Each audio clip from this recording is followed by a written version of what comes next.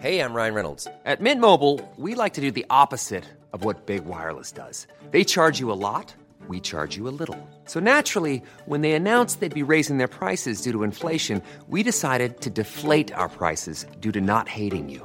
That's right. We're cutting the price of Mint Unlimited from $30 a month to just $15 a month. Give it a try at mintmobile.com/switch. $45 up front for 3 months plus taxes and fees. Promo rate for new customers for limited time. Unlimited more than 40 gigabytes per month. Slows full terms at mintmobile.com. Many of us have those stubborn pounds that seem impossible to lose, no matter how good we eat or how hard we work out. My solution is PlushCare. PlushCare is a leading telehealth provider with doctors who are there for you day and night to partner with you in your weight loss journey. They can prescribe FDA-approved weight loss medications like Wegovy and Zepbound for those who qualify. Plus, they accept most insurance plans. To get started, visit plushcare.com/weightloss. That's plushcare.com/weightloss. There's never been a faster or easier way to start your weight loss journey than with PlushCare. PlushCare accepts most insurance plans and gives you online access to board-certified physicians who can prescribe FDA-approved weight loss medications like Wegovy and Zepbound for those who qualify. Take charge of your health and speak with a board-certified physician about a weight loss plan that's right for you. Get started today at plushcare.com/weightloss. That's plushcare.com/weightloss. plushcare.com/weightloss. Imagine the softest sheets you've ever felt. Now imagine them getting even softer over time. That's what you'll feel with Boll & Branch's organic cotton sheets. In a recent customer survey, 96% replied that Boll & Branch sheets get softer with every wash. Start getting your best night's sleep in these sheets that get softer and softer for years to come. Try their sheets with a 30-night guarantee. Plus, get 15% off your first order at bollandbranch.com. Code BUTTERY. Exclusions apply. See site for details.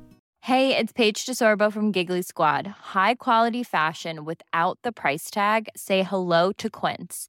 I'm snagging high-end essentials like cozy cashmere sweaters, sleek leather jackets, fine jewelry, and so much more. With Quince being 50 to 80% less than similar brands. And they partner with factories that prioritize safe, ethical, and responsible manufacturing. I love that. Luxury quality within reach. Go to quince.com/style to get free shipping and 365-day returns on your next order. Quince.com/style.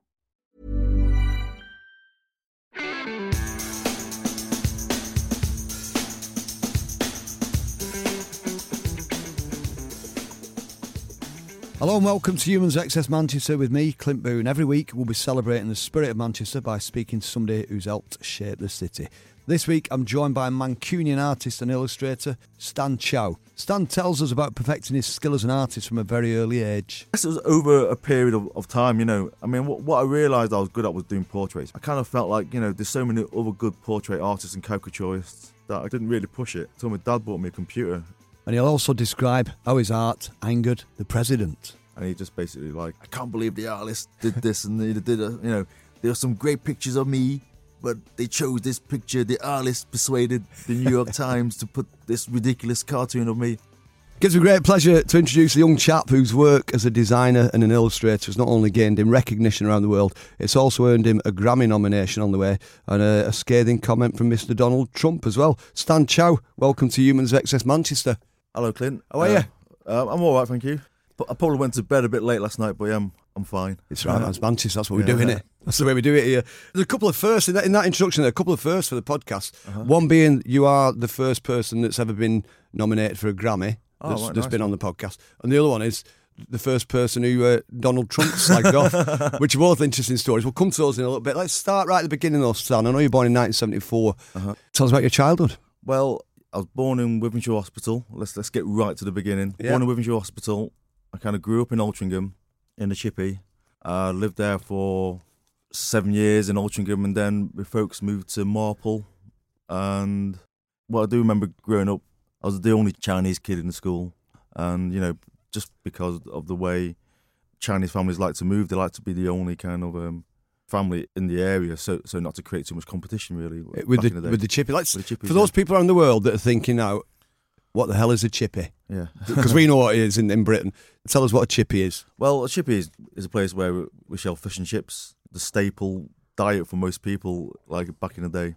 But we also, as well selling fish and chips and pies and stuff, we also had like Chinese food in the back. So it was a Chinese takeaway, and the front was like a chip shop basically. And that was the late 70s. You were growing up. Now, born in 74, so through the late 70s, early 80s, that was your childhood. Yeah. Your mum and dad emigrated to Britain from Hong Kong. Is that right? Yeah, that's right. Yeah, my dad came over in the 50s. Back in those days, only the men came over. You see, so every now and again, my dad would just hop on a plane back to Hong Kong, try and find a girlfriend, and then bring them back. And that's what they did back in the day, really. So my mum came over like early 70s. Then I was born. Right. I've got a question for you. Is that chippy still standing? The one that you grew up in? I believe it's a Indian takeaway now. Right. Okay. Yeah. It's on the same street as Altrincham Market. So every time I go to Altrincham Market, I get quite nostalgic, kind of remembering that I was born there. Yeah.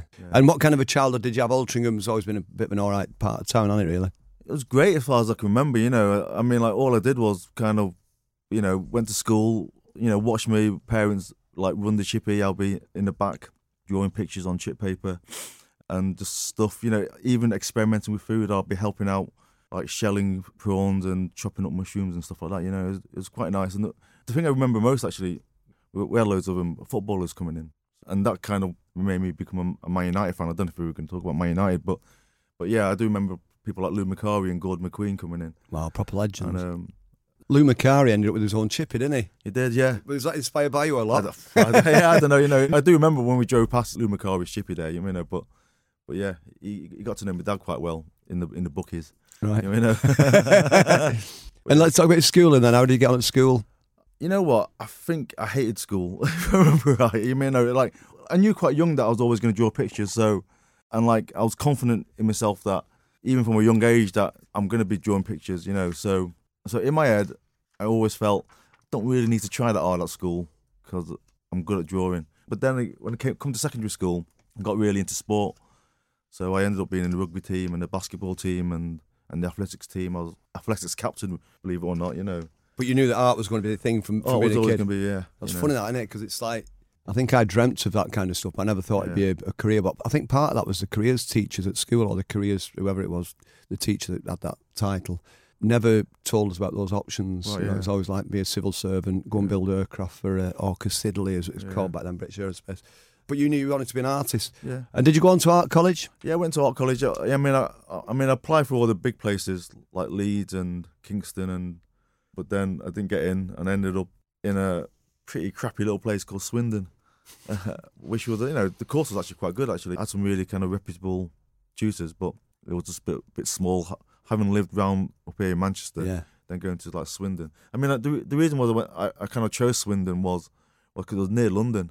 And I thought, okay, London is where it's all going to be all happening in terms of design. So let's go somewhere near London if I can't even get into London. But when I got down there, even back in the early 90s, it was 40 quid for a train ticket to get to London. I thought, God, this is wasting my time. Kind of can't even afford to go into London. So I just spent 2 years twiddling my thumbs and just kind of did the course and basically came back up to Manchester as soon as I finished. I don't suppose you were in Swindon when the Inspirals did that famous gig at the Oasis Leisure Centre. I heard about it. And that's where Noel got the idea to change the name of the band that he just joined to Oasis. Oh, right, really? Okay. That's where it happened, That's no way, yeah. I do remember the Oasis. I went there a couple of times. It's a great gig as well. Good town. It's a good town. I only describe it as not the best place. Also, the band XTC came from Swindon, so that's one of the things I always loved about it. And there was an art teacher that you've mentioned in Dispatches that had a particular influence on you. Chap called Robin Hidden. Good name, that, isn't it? Yeah. Was he hard to find? Was he hard to find? Yeah. Robin Hidden. No, so because I that popped up on my radar when I read it because I had there's a couple of key teachers that inspired me at school. A lot of them I didn't really like, but we had an English teacher called Chris Giblin who was very inspirational. Geography teacher PK Murphy, brilliant, and the art teacher Pete Murphy, who was one of my favourite people of all time back then. And so you want to tell us about your art teacher, Robin? Well, he was a fantasy artist. He was a fantasy art and a comic artist as well, but he didn't really kind of pursue it because I don't know, it didn't work out for him anyway. But his work was amazing. He ended up being an art teacher at my school, and he basically just took me under his wing, you know what I mean? And like, as well as kind of really rollicking me when I needed to, he also encouraged me, and I mean, there were times when, even though I said before, like, you know, I always knew I wanted to be an artist, but there were times when that self-doubt does come in. The more you grow up, the more you think, is there actually any work available, and how do you find work? He always just kind of believed in me and said, look, you know, if you do this and do that. It actually made me stay in education a bit for longer than I wanted to. Right, okay. I mean, I wanted to quit at 16, but he said, no, you got to go through the education system. I mean, like, you'll learn more. You'll learn more about yourself, more than anything else, as opposed to actually learning more about illustration and design. And once you've learned more about yourself, then it'll kind of be a springboard for you to be able to actually kind of like fight the world, really. You mean, it'll just give you armour in dealing with the world, really. And off to Swindon you went with your pencil case and watercolours under your arm. Yeah. What about music? Was music a big thing back in your youth? Oh yeah, oh absolutely. You know, obviously started out recording the chart show and stuff like that, but then got into Whitney quite early, but also got into metal. But basically, like, I was into soul and funk and Motown and heavy metal. Then as I grew older, my music taste kind of went more eclectic. You know what I mean? I ended up DJing as well, like which you probably know, because we DJed a few times back in the 90s, actually, wasn't it? Back in the glory days. Yeah, I know. Yeah, so I started out like just loving general pop music, but then it was Led Zeppelin that brought me into liking heavy metal, and then obviously, you know, as you grow up, you just listen to more music, and I bought more records, and then ended up being a DJ for a few years. And what about the first gigs you went to? What would they be? Oh, the first gig I went to was the Cult, actually, at the Apollo. It was on Children in Need night. I remember well, 'cause I just remember the people collecting money for Children in Need on that evening, and Ian Astbury had broken his arm the night before. So yeah, that was the first gig I went to. Salt and Pepper was the second gig I went to. So right, gives you an idea of, I liked everything, really. Yeah. Apart from actually indie music. I never got into like the Smiths or the Stone Roses or anything like that. I mean, it was later on, going into my mid-20s and 30s, where I started to appreciate it a bit more. But back then, I was a bit of it was mainly more American-based music at the time, really, you know. And what were the, aside from music, what about the other artists, like designers and illustrators, that inspired you back then? It was mainly just like books, like children's books and picture books, really, you know, and comics, really. I mean, there were two comic artists who really influenced me, Bill Sienkiewicz and Mike Mignola. Mike Mignola is the guy that invented Hellboy. These were also the guys that kind of helped make you think. They got a career in doing what they like, and they also did it in a way which was different from everyone else. They had a very distinct style which was so different from your typical comic book illustration, really, you know, and that's what kind of drew me to them, really. And that's what you've done. You've got such quite an original style that you've got, although people have tried replicating it, and I believe you said before it's like the daily discussion you have to have people on Twitter. But when did that style come about? When did you start doing that iconic sort of portrait stuff that you've known for? I guess it was over a period of time, you know. I mean, what I realised I was good at was doing portraits. I kind of felt like, you know, there's so many other good portrait artists and caricaturists that I didn't really push it. So my dad bought me a computer, because before, when I started out, I was mainly painting, basically. And then he bought me a computer, and it was just trying to transfer my painting skills digitally. And I guess once you do that, you're already creating a new style anyway. But then it's a case of honing it and just massaging it and just kind of keep working on it and just letting it develop, really, you know. I never set out to kind of find a new distinctive style. It's just kind of, the more you work, something just develops, and then if it's not working, you'll try something else to a point where, okay, I think I found a formula here and it's working, and as well as it working for me, it's working for other people. Other people seem to be liking it as well. That's when you kind of know you've hit on something, I guess. And do you still do the old like pen and paint? Or...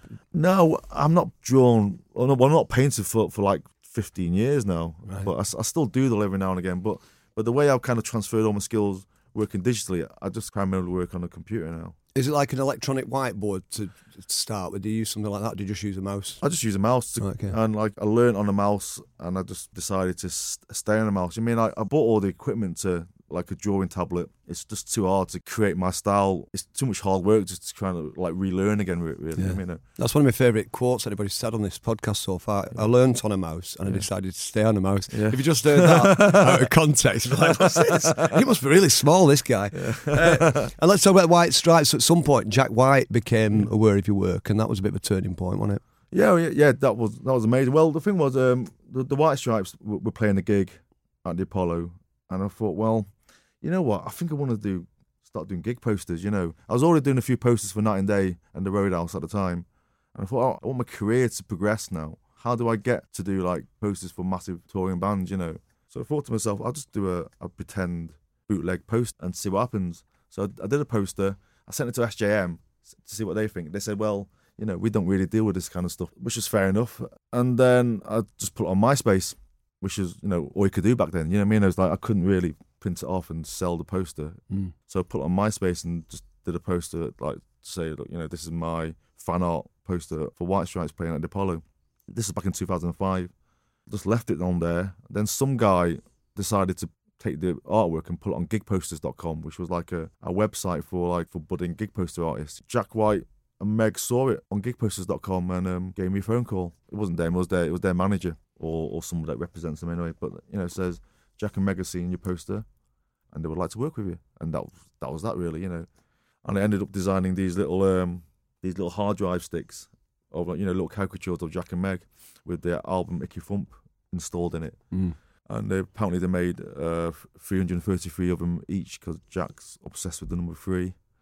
And that's it. That's where the Grammy nomination came. That's where the Grammy nomination came, You got nominated for a Grammy for a thumb drive. Yeah. That's official term.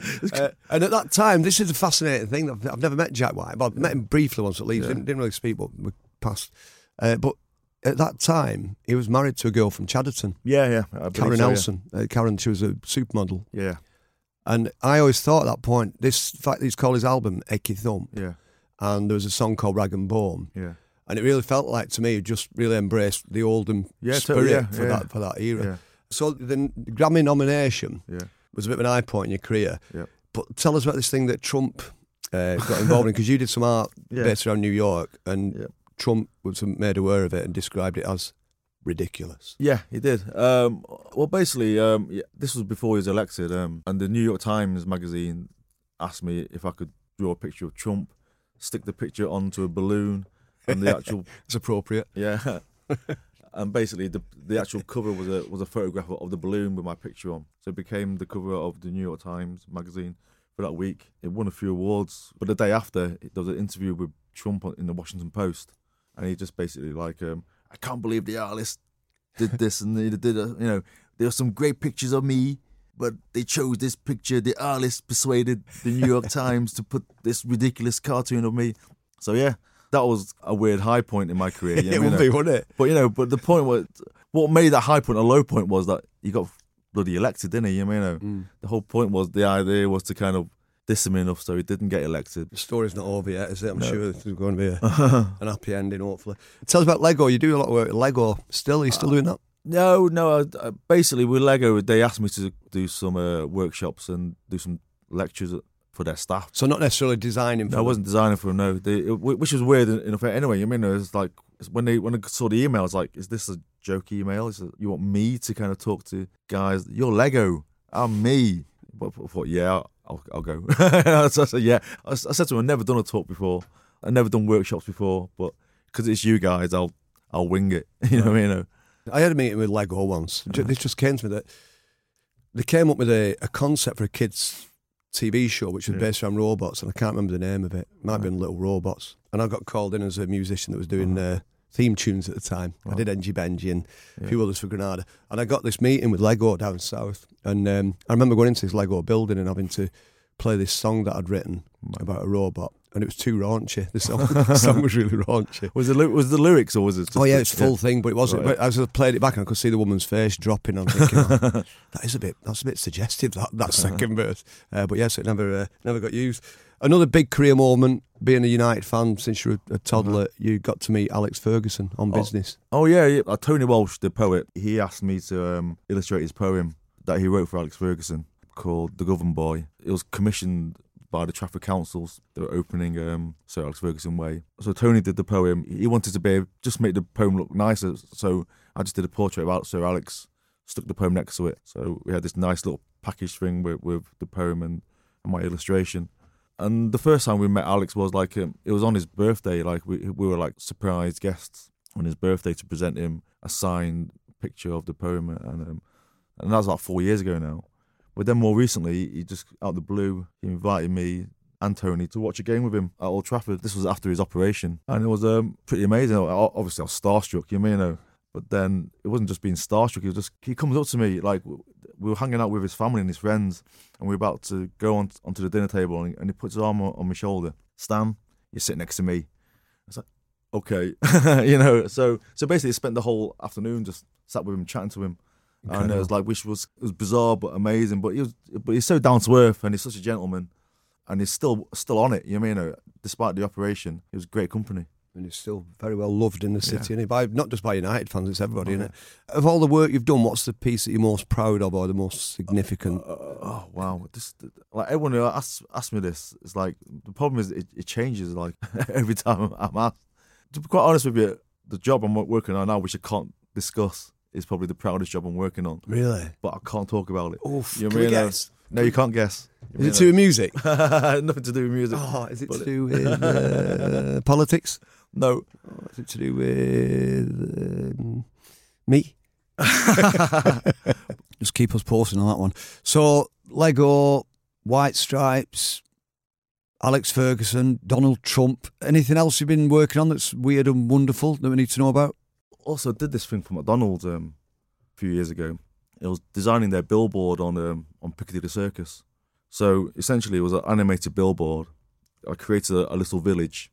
That was the illustration I created. But also, you could create these little people on your iPhone.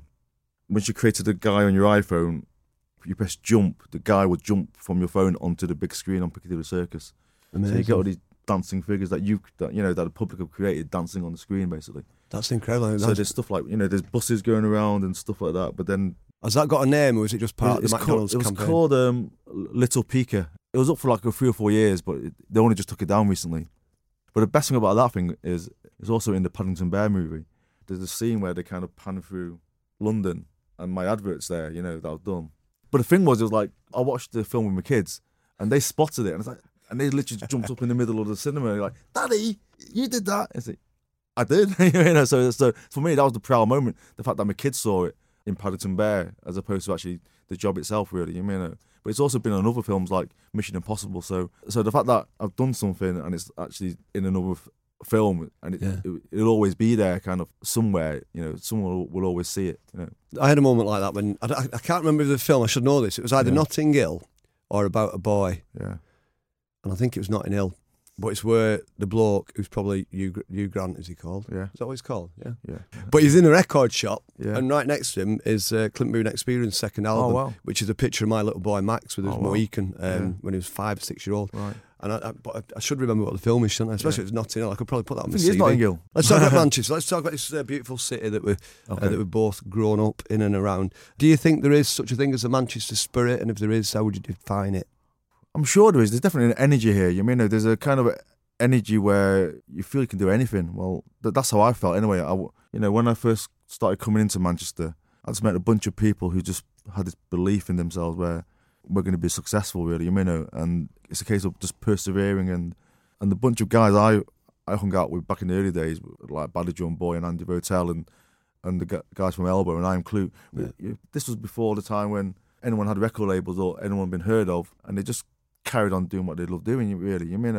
And that, for me, is the spirit that kind of kept me going, really, because it was only about 10 years into my career, into doing illustration, where I could actually say, this is my job now, Before, I was just kind of like doing bits and bobs, working in the chippy, doing a bit of DJing, working behind bars, doing cloakrooms and stuff like that, just making enough money just so I can actually, be an illustrator. But the point was I was still being an illustrator, you see.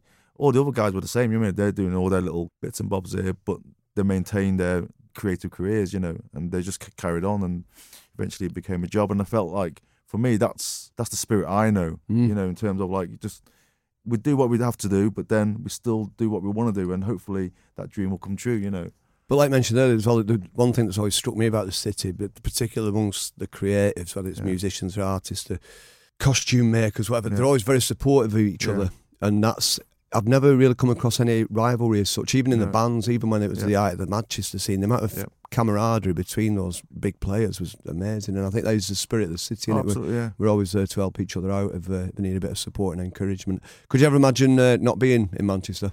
No, I have imagined quite a few times of not being in Manchester, but of all the places that I've tried maybe going to, always felt Manchester was where I was going to come back to, really. I guess it's where my family are, where my friends are. So ultimately these are the things that kind of keep you where you are, really. I knew I could do what I wanted to do here in Manchester. If I felt like I had to go somewhere else to pursue my career, then I probably would have gone, but I didn't need to, so that's why I'm still here, really. Tell us about your kids. How many kids you got? Got 2 kids, Winnie and Pearl. Winnie's 9, Pearl's 7. They're pretty cool, really. Pearl, I think she's going to be great at something. She's just kind of, I've never met a girl who's so persistent at doing stuff. Then there's Winnie, who's just a bit more chilled and relaxed. She's just uber cool, And are they artistic? Well, yeah, they are in different ways, though. Like Winnie just knows she's good. Then Pearl, it's good like that. Pearl, she's kind of like wants to be better. That's the difference between the two, Yeah. What are your favourite places in the city? Where do you hang out? Where do you eat? Oh, God. Where do you take the kids? Ooh. Bloody hell! You're asking me a lot of questions here all at once. Every now and again, I like to take my kids to go to eat dim sum. I feel like in Chinese, I really need to instill my half of their heritage. My wife being English and me being Chinese, like every now and again we have to go and have dim sum and eat Chinese food. We normally go to Taipan on Upper Brook Street. Near the hospital. Street. Yeah, near the hospital. We go loads. It's brilliant. Yeah, so we go there for us. It's the standard. It's the bar, really. Everywhere else we go, we judge it by the standard of Taipan. So we go there quite frequently. A new place I like going to is this place called One Plus. It's a Chinese hot pot place where you get like raw food on a conveyor belt, and then as it comes along, you just pick your food and cook it in a stock pot in a cooker in front of you, and that's one of my favourite eating experiences. We go to Taipan, not just the restaurant, but underneath the ground floor is the big Chinese supermarket, cash and carry. Yeah. We go there loads, probably every couple of weeks. The kids love it. We've got 3 little boys, and we have the Chinese hot pot at home. Oh, right, It's divided into 2. You have a spicy broth and a milder broth. Oh, wow, that's amazing. And you put the full Chinese experience. My kids love it. They're just so into the food. But Taipan, worth checking out. We're coming towards the end. I've got a couple more questions to ask for you. The first one being, who are your favourite humans of Excess Manchester? Is Fergie included? Can I say Fergie? Absolutely. I was hoping you would. Oh, yeah. They don't have to be born and bred Manchester. Right, somebody who's had an influence on the city. Well, Fergie, being a Man United fan and just bringing like 20 odd years of football and success is just, I can't ask for more, really. We've had recently some pretty dour times. Hopefully Ollie will make things a bit better. And he is making things a lot better. But it's like a fairy story, isn't it? The current chapter of Manchester United. The longer Van Gaal and Mourinho here, the more important Fergie became. He was kind of like, you realised what an amazing job he did. So a great bloke. Don't get me wrong, it's like the idea of hanging out with a 77-year-old dude doesn't really bring great joy, the idea of it, But then it's like, you hang out with him, it's like, whoa, he is cool, Because he's not an old man, he's just a bloke. That's very interesting, and he's down with the kids. Well, when I say down with the kids, but he has to be, because the guys that he was managing at the time were younger than I am. So he's got to kind of have a understanding of what people like 40 years younger than him felt. In that sense, Fergie is definitely one of the dudes of Excess Manchester. You mentioned before we started the tape recording that you felt you should mention Anthony Wilson. I guess there's a small period of my career that we're not actually talked about. That I managed the band, and without Anthony Wilson, I don't think I would have even strayed into that domain of managing bands. He created a music scene which kind of made everyone feel like they could actually become a well-known band. During the kind of late 90s and the mid 90s, there was such a great scene where everyone felt, I'm going to form a band here and we could do all right here, But even if they didn't do all right, that didn't matter. There was a music scene that he helped create. Because he encouraged more and more young kids to be involved, it just made it better. And I feel that's how important he was to Manchester music in particular at the time. There's one story about Anthony Wilson that is one of my favourites, and it just shows how, like we talked about, that support and encouragement for fellow Mancunians. Yeah. When the Inspirals were still relatively unknown, Anthony Wilson was at a party somewhere and he bumped into our drummer, Craig Gill, who was with Noel Gallagher, who had just become our roadie at the time. They got talking and Craig said, we're in a band, Inspiral Carpets, and Tony said, I've got a TV show if you want to come on and perform, get you in a couple of weeks, come and do one of his songs. This is before I had a record deal and we'd never done telly. And then about a week after, our singer left. This is back in 1989. So we phoned Tony up and said, that TV show that we were going to film with you next week, we can't do it, our singer's left, we've not got a singer. And he said, just come and do it anyway, do an instrumental. Right. So we weren't even a complete band. We had no singer, but he still went and let us do the TV show, The Other Side of Midnight. So the first time that we were ever on telly was an instrumental called Directing Traffic, because we had no singer. But it just shows how Tony was back then. Instead of saying, got no singer, we're not having you on. Yeah, I had to do it. No, it's very, very encouraging. Oh, there's another dude. I want kind of more Chinese dudes to represent, and he's called Benedict Wong. He's from Eccles. I don't think many people know he's from Manchester, but he kind of did the same path as me, really, kind of like working in bars and stuff like that in the Northern Quarter back in the early 90s. But he plays a big character, Wong, in the Avengers. Plays opposite Benedict Cumberbatch in Doctor Strange, I think it is. And he's been in loads of films. He's been in The Martian. He's been in Prometheus. He's just one of those guys where not many people know he's from Manchester, but he's definitely still got Manchester in the blood, and he's a big Man United fan as well. So he's a superhuman of Excess Manchester. He is, yeah. That's another first. Final thing, Stan. Mm-hmm. Describe Manchester in 3 words. Oh, my God. No, not oh, my God. That'd work, wouldn't it? Oh, my God. Yeah, WTF. Home sweet home. Beautiful. I think it is my home, really. I can't, as we touched on before, I've tried the idea of trying out other places to live in, but ultimately, wherever I go, I'd always be drawn back here again. Yeah, home sweet home it is for all of us. Stan Chow, thank you for being a human of Excess Manchester. Thank you very much, Clint. That was Stan Chow. Make sure you join us next week where I'll be speaking to legendary DJ Graham Park. Don't forget to follow us on social media. We are at Humans Excess, and subscribe to Humans Excess Manchester. Rate us. Feel free to leave us a comment as well. We'd like to get your feedback. Thanks for listening. See you next week.